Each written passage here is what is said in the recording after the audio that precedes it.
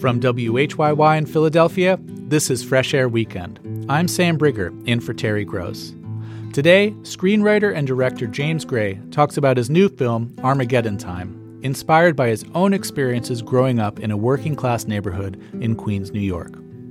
His grandparents fled from anti-Semitism in Ukraine, but his family didn't recognize their own biases against black people. He says the film is about the lesson he learned from that time in his life.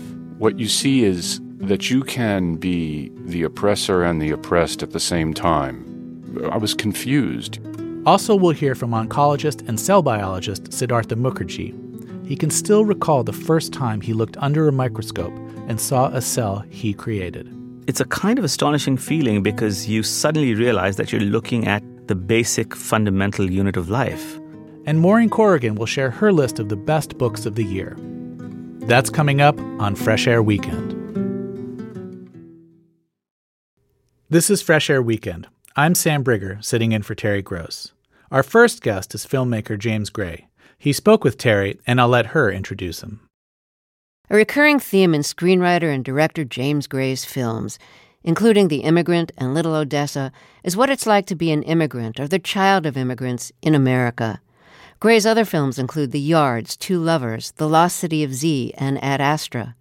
His new film, Armageddon Time, is based on his own childhood as the grandchild of Jewish immigrants from Ukraine who fled anti-Semitism in the 1920s. Set in 1980, when the child, Paul, is 11 and living in Queens, New York, the film is about his reaction to hearing some of his grandparents' stories and about learning how race and class in America often predetermine the course of your life. Paul is the son of a working-class father and a mother who comes from a more prosperous immigrant family. Although Paul's grandparents fled anti-Semitism, and his whole family considers itself liberal, they're blind to their own racism. Paul's best friend, Johnny, is black. They're both considered troublemakers in school, but Paul's family pulls him from public school and away from Johnny. They send him to a private school based on the school James Gray attended. Paul felt rich in public school, but realizes he's far from it after he arrives in the private school, which his grandfather is paying for because Paul's father, who's a plumber, can't afford it. In the film, Donald Trump's father, Fred Trump, is on the board of trustees of the school and is a financial donor, just as he was in the private school James Gray attended. In this scene, on Paul's first day at the school, Fred Trump's sister, Mary Ann Trump, who at the time was an assistant U.S. attorney, gives a motivational speech to these very privileged students. The speech is James Gray's attempt to recreate the speech he heard her give when he was in school. Mary Ann Trump is played by Jessica Chastain. Today, I'm not here to give you the same old talk. Today, I'm going to give it to you straight. You're going to want to go to a good college. You're going to want to succeed. But you're not going to. That's right. Unless you follow the example that I'm going to set forth for you. You may be saying to yourself, what does she know? Well, when I came here, no one handed me anything for free. How did I succeed? By good old-fashioned hard work. And that's how you're going to make it. I knew there was no free lunch. Through college, law school, the U.S. Attorney's Office, I was a woman in a man's business. But I kept on fighting. That's right, girls. I'm talking to you too. You can be anything you want to be in this, the greatest country in the world. You people in this institution are going to wind up on top. And you'll know, at the end of the day, it won't be because of a handout, right? It'll be because you earned your way there.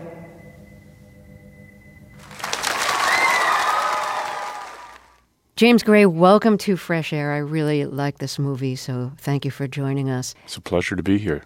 Can you compare your reaction to Mary Ann Trump's speech when you heard it when you were 11 to how you think of it looking back on it now?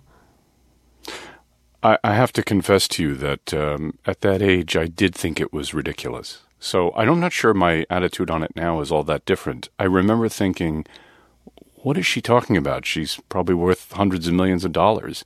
Now, obviously, there was probably some aspect of the speech which makes sense to her, which, right, is that she is a woman in a man's world.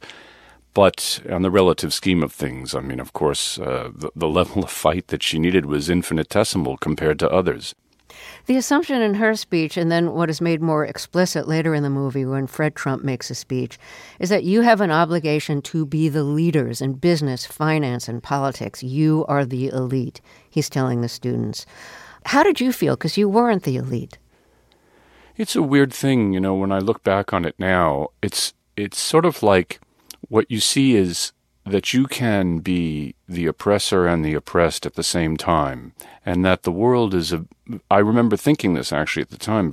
I was confused, that there were many layers, that I was on top in public school, and I thought I was, I thought I was fantastic and was really number one, and then all of a sudden I went to this new place and I was at the bottom. So I think that was a pretty good instruction on the kind of class hierarchy that we have, not only in this country, but of course in the world. And what can I say except that my view on things hasn't really changed very much.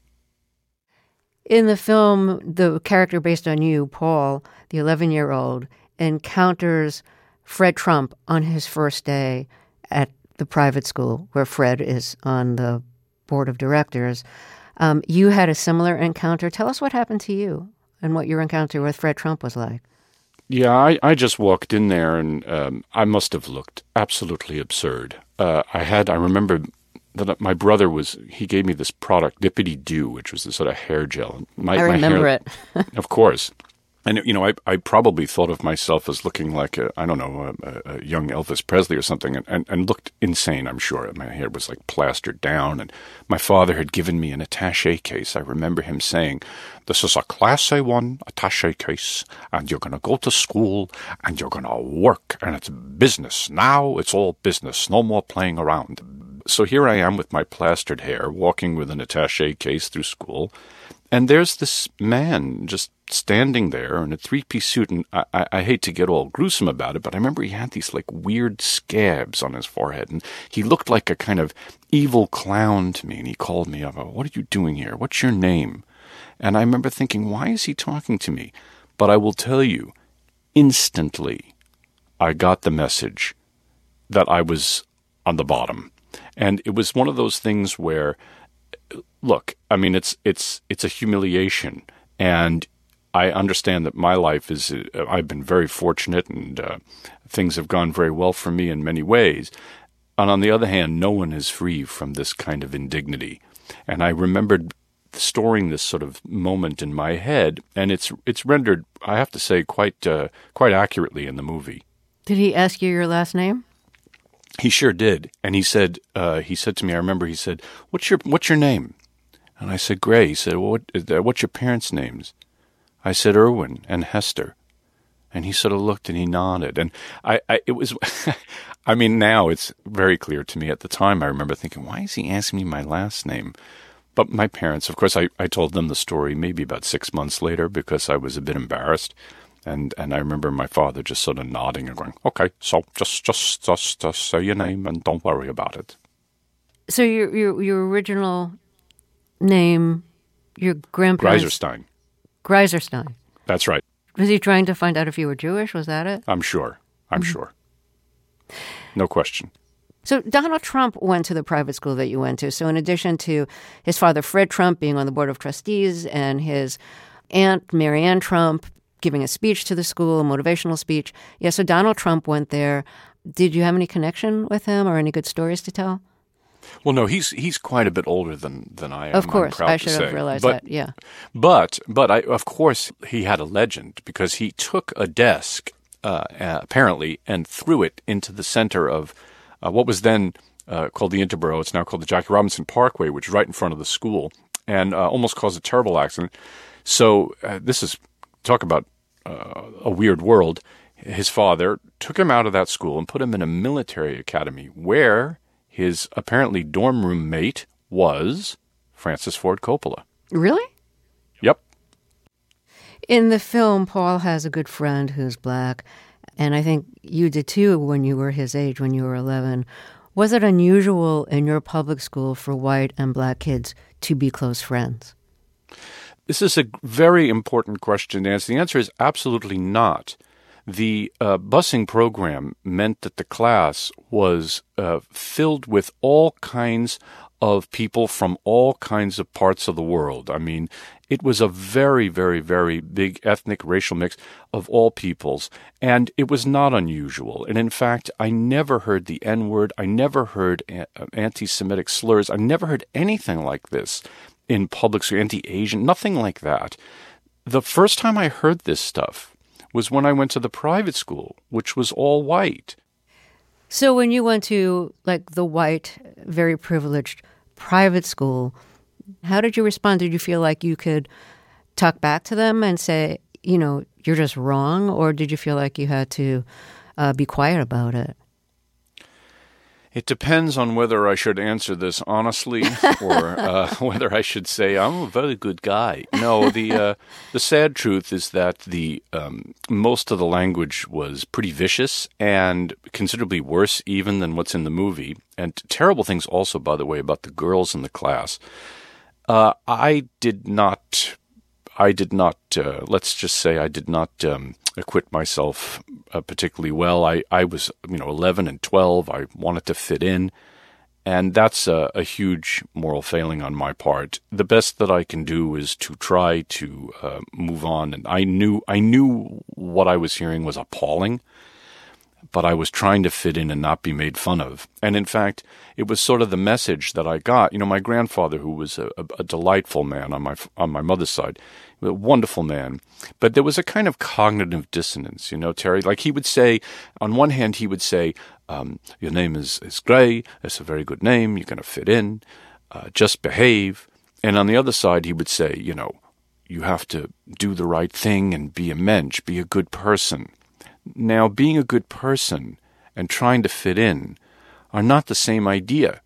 The world is particularly hostile to people who don't try to fit in. So I remember that state of push and pull. And I must tell you, in my own life, up until I was maybe 18, I really was struggling to try to just become part of that new world that I was inhabiting. The new private school, more elite world? That's right. Well, I knew that was my ticket, that was the way that I could succeed in life, or at least I thought it was, that I could get to a university, and which I wound up doing, getting scholarship money, this whole thing. That was my path out, and it worked. I went to the University of Southern California. I made a student film that did very well for me. And so now here I am. But there is a way that you can look at it where you say, okay, I'm now making films, which is what I dreamed of doing by the time, starting when I was 13 years old. And yet, metaphorically, maybe my foot is on somebody else's neck. Screenwriter and director James Gray, speaking with Terry Gross. His new film is Armageddon Time. We'll hear more of their conversation after a break. I'm Sam Brigger, and this is Fresh Air Weekend. Let's get back to Terry's interview with screenwriter and director James Gray. His movies include Little Odessa, The Yards, Two Lovers, The Immigrant, The Lost City of Z, and Ad Astra. His new film, Armageddon Time, is based on his own childhood as the grandchild of Jewish immigrants from Ukraine who fled anti-Semitism in the 1920s. The film is set in 1980 when the child Paul is 11 and living in Queens, New York. It's about his reaction to hearing some of his grandparents' stories and about learning how race and class in America often predetermine the course of your life. Your grandparents, like the grandparents in the movie, fled Ukraine. They were fleeing anti-Semitism.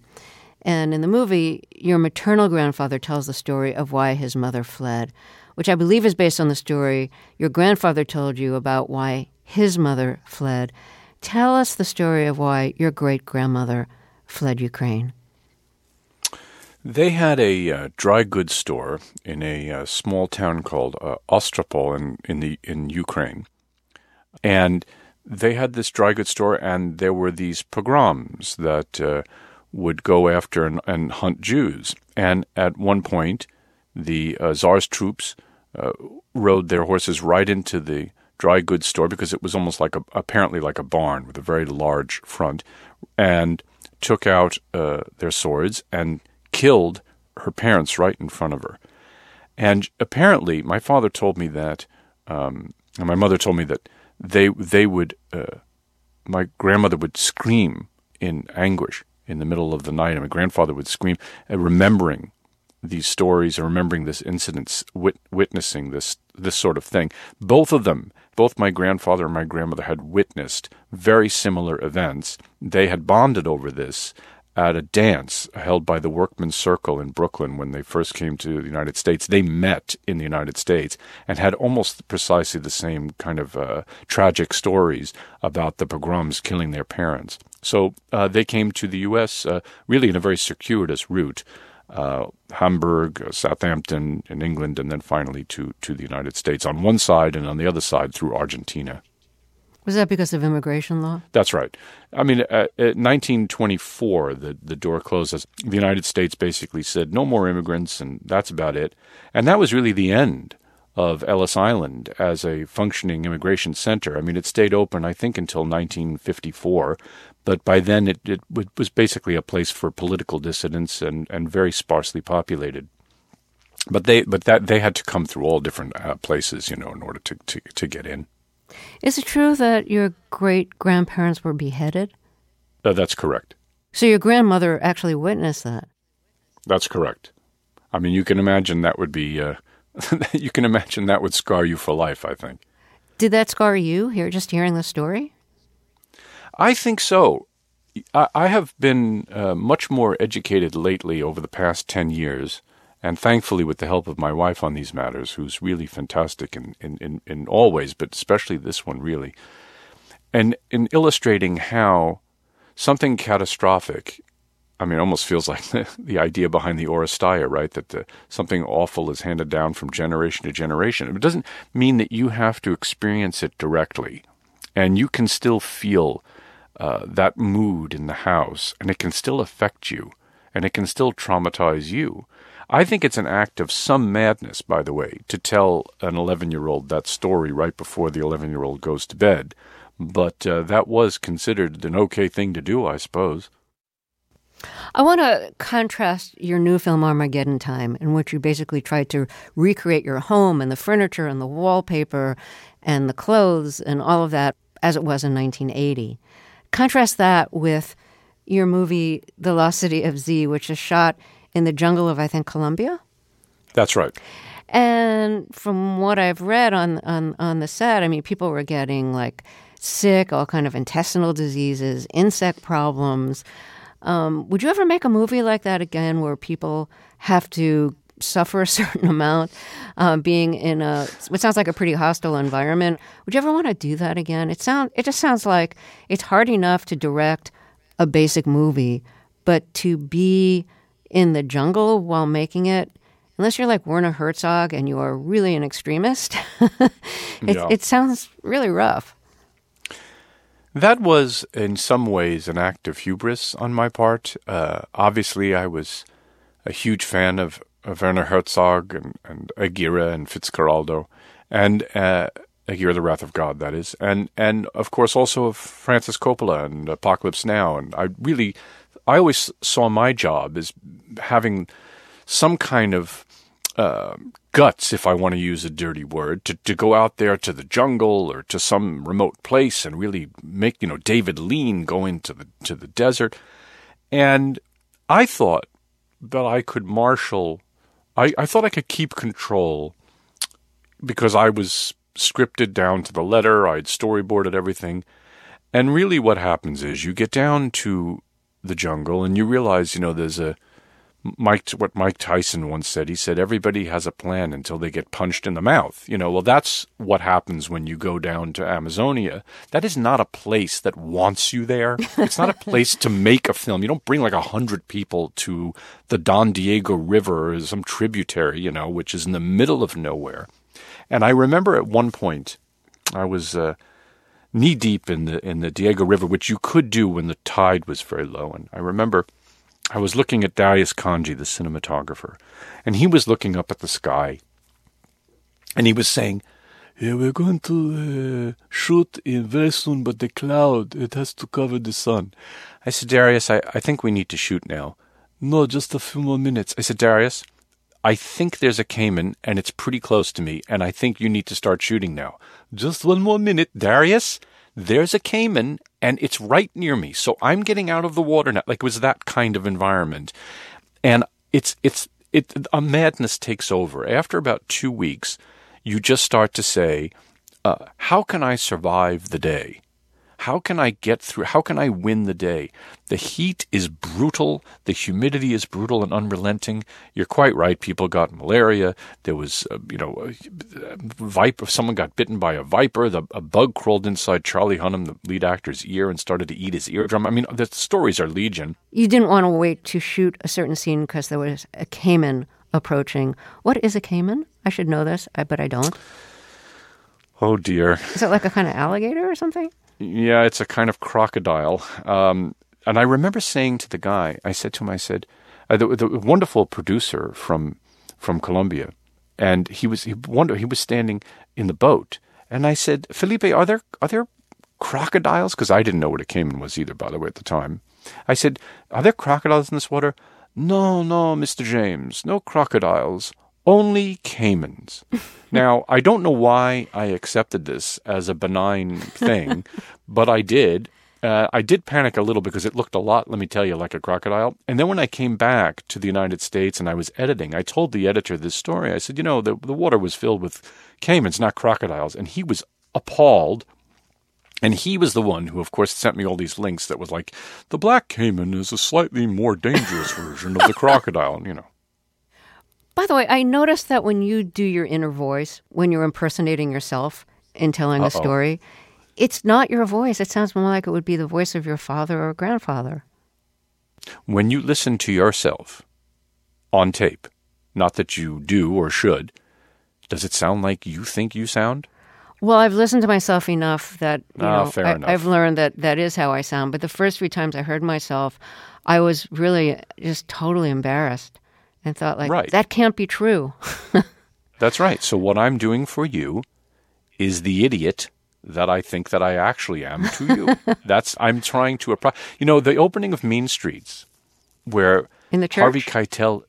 No, it's when Harvey Keitel sits up in bed. It's the very beginning of the film. Yeah. Right before that, you hear a voice saying, you do it in the streets. And it's this little bit kind of this pre-film, maybe 2 or 3 sentence monologue that you hear. And it is supposed to be Harvey Keitel's inner voice, but it's voiced by Maestro Scorsese. And Scorsese says it's because you hear your inner voice differently than others hear you. Your inner voice is different, which I always thought was so beautiful. And so maybe that's part of the reason the inner voice that I have is kind of this idiot voice, James Gray, it's been so great to talk with you. Thank you so much. Great to talk with you. James Gray speaking with Terry Gross. His new film is called Armageddon Time.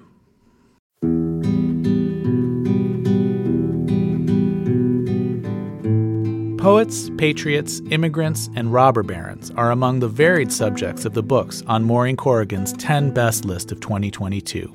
Here's Maureen. Some years, my best books list falls into a pattern, like a year that's dominated by dystopian fiction or standout memoirs. But as perhaps befits this hectic year, the best books I read in 2022 sprawl all over the place in subject and form. Let's start with nonfiction. Ada Calhoun's Also a Poet is a moving account of her attempt to connect with her elusive father, art critic Peter Schjeldahl, by trying to complete his abandoned biography of the beloved New York poet Frank O'Hara. Calhoun recalls how one day in the basement of the East Village apartment house where her parents lived for decades, she stumbled upon a treasure trove of cassette tapes from the 1970s, interviews that her father conducted with O'Hara's painter friends and fellow poets. Ultimately, the book Calhoun writes isn't an O'Hara biography either.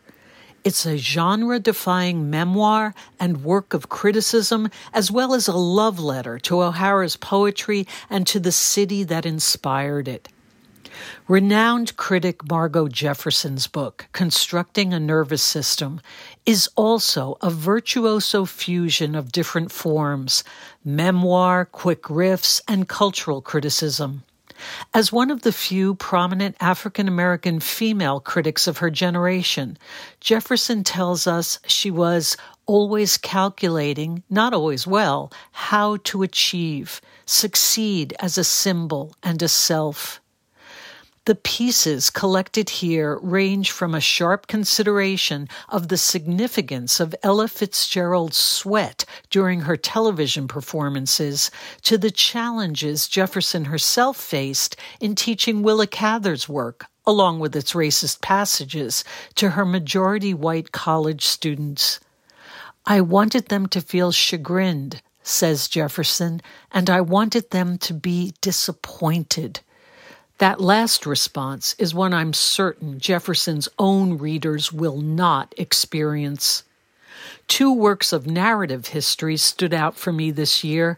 The Facemaker, by medical historian Lindsay Fitzharris, tells the story of British surgeon Harold Gillies' pioneering work in reconstructing the faces of some of the estimated 280,000 men who suffered facial trauma during World War I.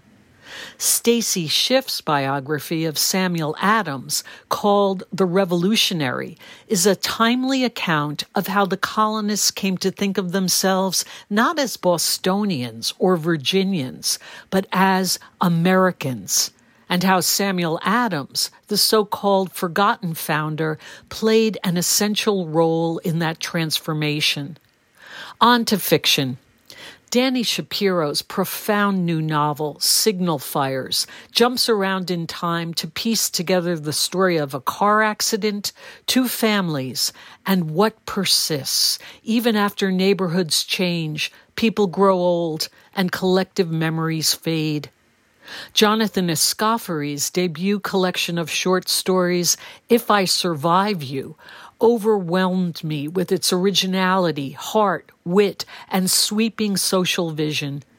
The You Escoffery's mostly Jamaican-born immigrant characters are trying to survive is America itself. Survival of sorts is also the subject of Claire Keegan's matchless novella, Foster, in which a young Irish girl is palmed off by her parents for a summer with relatives she doesn't know. Keegan is a writer who revels in emotional tension, the suspense of the unspoken, the held breath.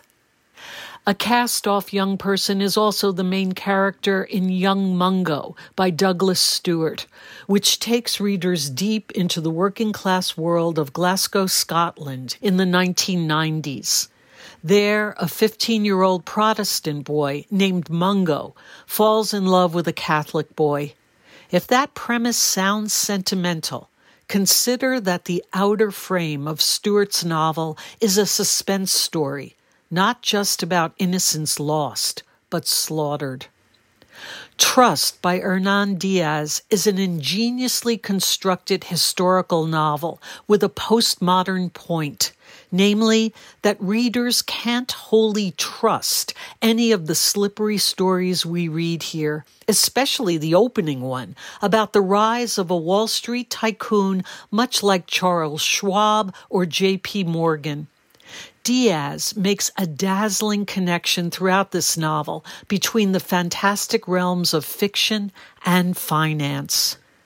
I was reluctant to put Elizabeth Strout's latest novel, Lucy by the Sea, on this Best of the Year list. After all, her novel, Oh, William, was on last year's list. But it's no use to hold out against Strout. She's too good. Lucy by the Sea transports Strout's familiar heroine, Lucy Barton, out of New York City and into a ramshackle house in Maine with her ex-husband, William. The two shelter in place there during the worst months of the pandemic, months Lucy recalls as having about them a feeling of diffuse grief and mutedness. Strout's spare sentences and her simple pacing constitute her own idiosyncratic take on Hemingway's famous iceberg theory, in which a depth of meaning and emotion lurks beneath the surface of the words on the page. In contrast, I'll just be direct and say that all 10 of these disparate books of 2022 are superb. Maureen Corrigan is a professor of literature at Georgetown University. You can see her complete list on our website, freshair.npr.org. Coming up, Pulitzer Prize-winning author and physician Siddhartha Mukherjee. His new book is called The Song of the Cell. I'm Sam Brigger, and this is Fresh Air Weekend. COVID has challenged a lot of what researchers thought they knew about how our immune system works. The key to solving COVID's mysteries and treating the disease likely involve a new kind of medicine, cellular engineering, in which different kinds of cells relating to immunity are repurposed as tools to fight specific types of cells that have gone rogue, while leaving alone the healthy ones. COVID, cancer, and HIV are some of the diseases in which this approach is being used or is in experimental stages. Our next guest, Siddhartha Mukherjee, writes about this new field of cell therapy and what we've learned about the immune system in his new book, The Song of the Cell. He's an oncologist, cell biologist, and hematologist who treats cancer patients and conducts research in cellular engineering.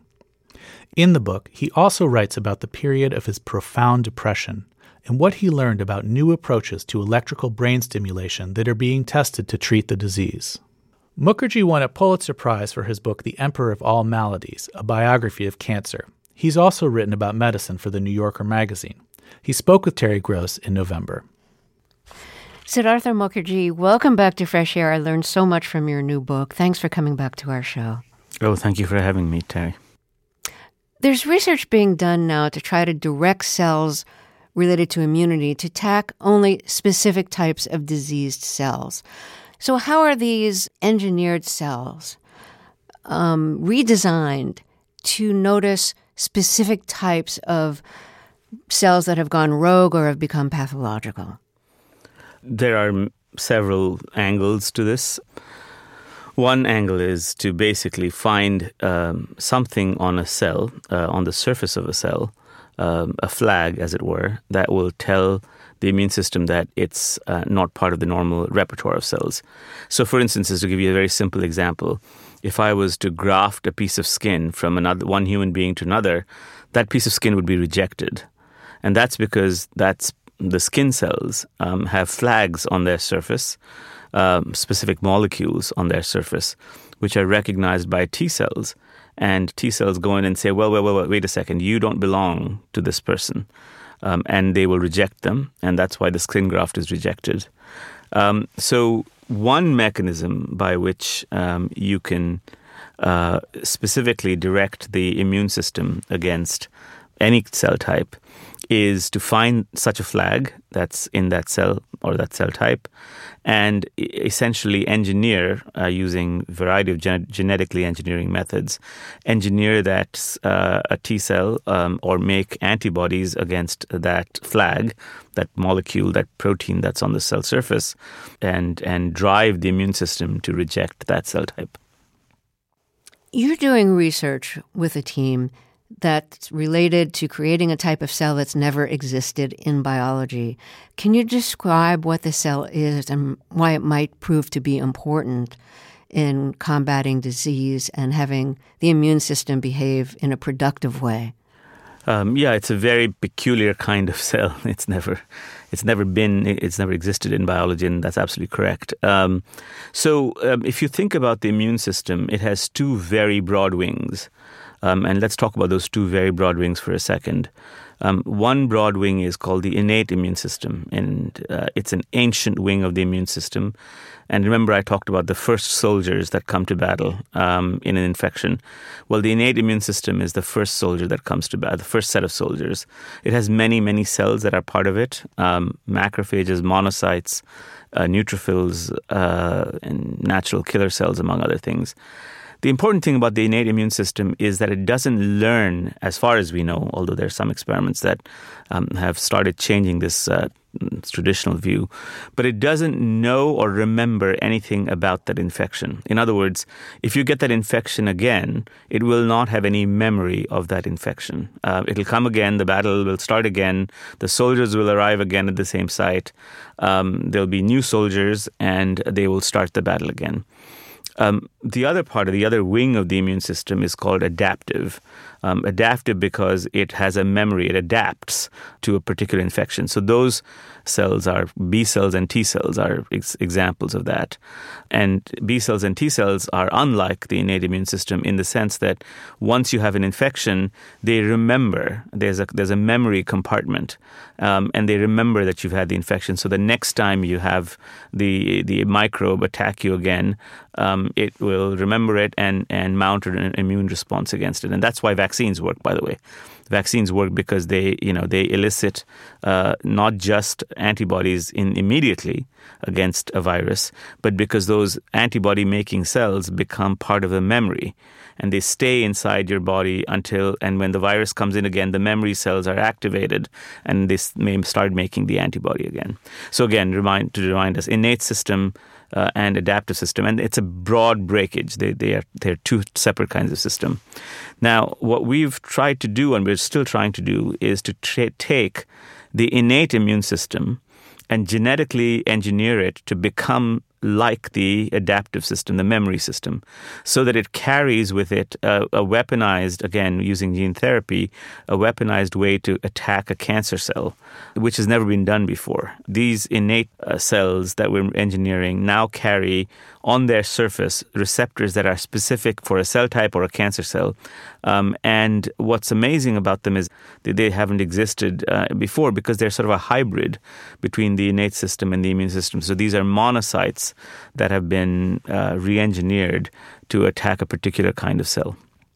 So it would be as if you had already had this kind of cancer and your immune system knew to attack it. That would be one feature of it. And the other feature of it would be that for reasons we don't really understand, and I told you this before, T cells have been CAR T cells, especially engineered T cells, really don't seem to be able to penetrate into solid tumors. One of the most chilling images in biology that I've ever seen is a solid tumor where people have deployed T cell therapies of various kinds, and you can see a rim of T cells surrounding the tumor, but they aren't getting into the tumor. And we now know some of the reasons why. The tumors make specific factors. They make a specific kind of home for themselves, which is impregnable to T cells.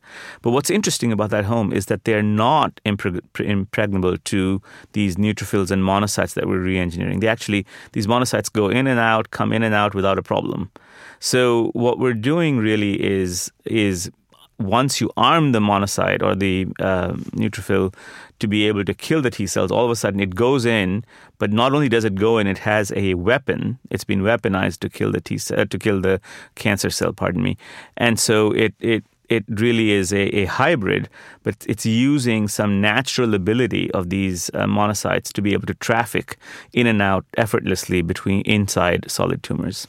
Well, can you imagine if this actually worked and became a standard cancer therapy? I mean, that would be remarkable and wonderful, and you would be one of the people responsible for it. So can you talk a little bit about the excitement of working on a project like this and the frustration of not having any immediate answer about whether it's going to work or not? This kind of thing probably takes years, right? It takes years, and it's a project, I should say, that we're doing in collaboration with another scientist named Ron Vale, and there's a big team in Boston that's carrying out the research. It's hard for me to convey the excitement that's sweeping through the whole field of cell biology. Biology, life sciences in general, has three pillars, incredible pillars the three basic rules. I mean, for a long time, physicists would disdain biologists. We were the lesser scientists, the people who brought them coffee. But in the end, perhaps we have the last laugh because physicists are still searching for theories, their general unifying theories. Biologists have three general unifying theories. The first theory is the theory of evolution, which should be taught in schools, I should say. And the second is cell theory, the fact that all organisms are made out of cells.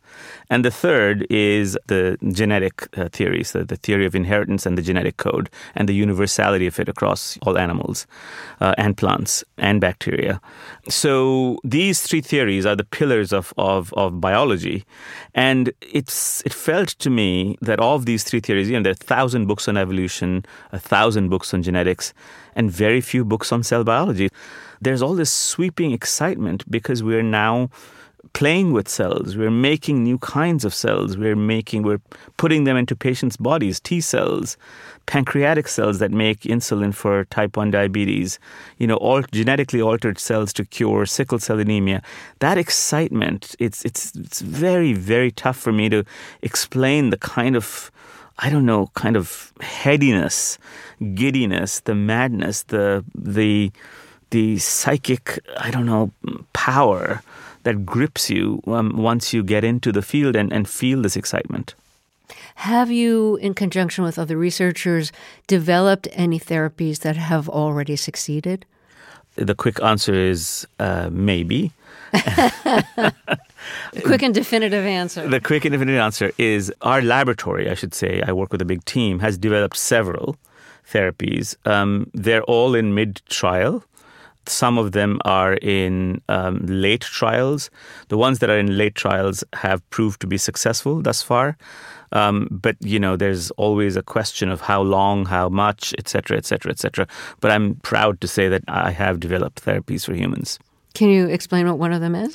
Well, yes. Among other things, we've started a CAR-T center of the first kind in India and done what we consider a pivotal trial. We're still in mid-trial, so we are awaiting results, but they've certainly been successes. What is the success? Like, what are you trying to change or cure? We're trying to change or we're trying to cure, among other things, lymphoblastic leukemia and other blood cancers among them. There's a personal chapter that relates to medicine in your new book, and that's a chapter about depression, which became a special interest of yours in 2017 after your father died, when you sunk into a very profound depression. And antidepressants helped, but only moderately. And you spoke to a researcher about depression, and he described depression as a slow brain problem. What did he mean? Well, the brain is made up of cells, made up of neurons, nerve cells. And for the longest time, people thought that the way the neurons communicate with each other is through chemicals. They secrete chemicals into a tiny little space between neurons, and they talk to each other through those chemicals. Now, for the longest time, researchers thought that a particular chemical called serotonin was low or missing in the brain. And if you just up the level of serotonin, essentially like, increasing the seasoning in a soup, you would allow the neurons that are responsible for depression or the nerve circuits that are responsible for depression to be reset and everything would be fine again. But that's not what generally turned out to be the case. First of all, if that was the case, you'd react to an antidepressant like a serotonin uptake inhibitor. So these are drugs that increase the level of serotonin. You'd respond to that instantly, but you don't. So Paul Greengard had a different hypothesis and has continued to have a different hypothesis. Unfortunately, he died. But his hypothesis was that it's not just seasoning in the soup. It's not just the amount of serotonin. It's what serotonin does to the next cell. In fact, these chemicals make profound biochemical, metabolic, and other changes in the second cell, in the cell that's listening, that is responsible not only for normal physiology, but for diseases like depression. And that's called he called it the slow pathway, because it's not just sort of the quick chatter between neurons, but a much slower pathway that takes place over maybe minutes, seconds, perhaps days, and perhaps weeks to change. And so that slow pathway translates to depression? Greengard believed that slow pathway was responsible for depression, and that's why these serotonin inhibitors, uptake inhibitors, which increase the level of serotonin, don't work instantly. You have to make very slow changes in cells, change their physiology, change their metabolism, change their biochemistry, change the proteins that they're making in order to change the neural circuits that are responsible for depression. So that's why he believed that it was the slow pathway. And in fact, he'd found some very promising evidence that it was some precise proteins involved in this slow pathway that are responsible for depression. Where do other scientists stand on this theory? People are beginning to believe this theory more and more. Earlier, Greengard had shown, for which he won the Nobel Prize, Greengard had shown that there are aspects of this slow pathway that are responsible for responding to other chemicals like dopamine that change, again, the communication between neurons. And he was just about extending, he discovered that this was relevant in Parkinson's disease and schizophrenia, and he was just about extending this work to depression when he unfortunately passed away. When you were going through the period of depression, did it cause you to lose interest in your research or in your patients? It didn't cause me to, I would say, superficially, no, in the sense that I could certainly continue the actions. But there was something missing. I very much get the sense of that, what was missing. One of the things that went missing was the sense of connection, both to my research and to my patients. I've always been very connected to both. But I could see that connection fading away. And in fact, that's when I started taking action and really started to go and see, talk therapists and change medicines and really work hard on my brain. Exercise is one of the best antidepressants that there can be. Seasonal changes. I tried everything, and as I said, maybe it was the slow pathway, but it slowly abated. Illness can create depression or exacerbate it. Do you feel like going through a period of depression yourself helped you understand what some of your patients are experiencing? Oh, absolutely. I could sense, the sense of doom and also the sense of uncertainty. Uncertainty itself causes anxiety, which is actually one of the most prominent symptoms of depression. Often people will come and tell you, I'm extraordinarily anxious. But in fact, what's going on with them is that there's an underlying depressive component to this. The anxiety is a manifestation of that. It's the manifestation of a mood disorder rather than some kind of particular panic that's going on through their brain. And I think, illness causes one of the most profound forms of anxiety that we know. And so I very much encourage particularly cancer patients to seek out psychiatric help, talk therapy, medicines if needed, and any kind of therapy that will help them, because my own experience with my mood and my mood disorder allowed me to really understand what patients go through. Siddhartha Mukherjee, thank you so much for talking with us, and congratulations on your new book. Thank you very much, and thank you for having me, Terry. Siddhartha Mukherjee speaking with Terry Gross. His new book is called The Song of the Cell.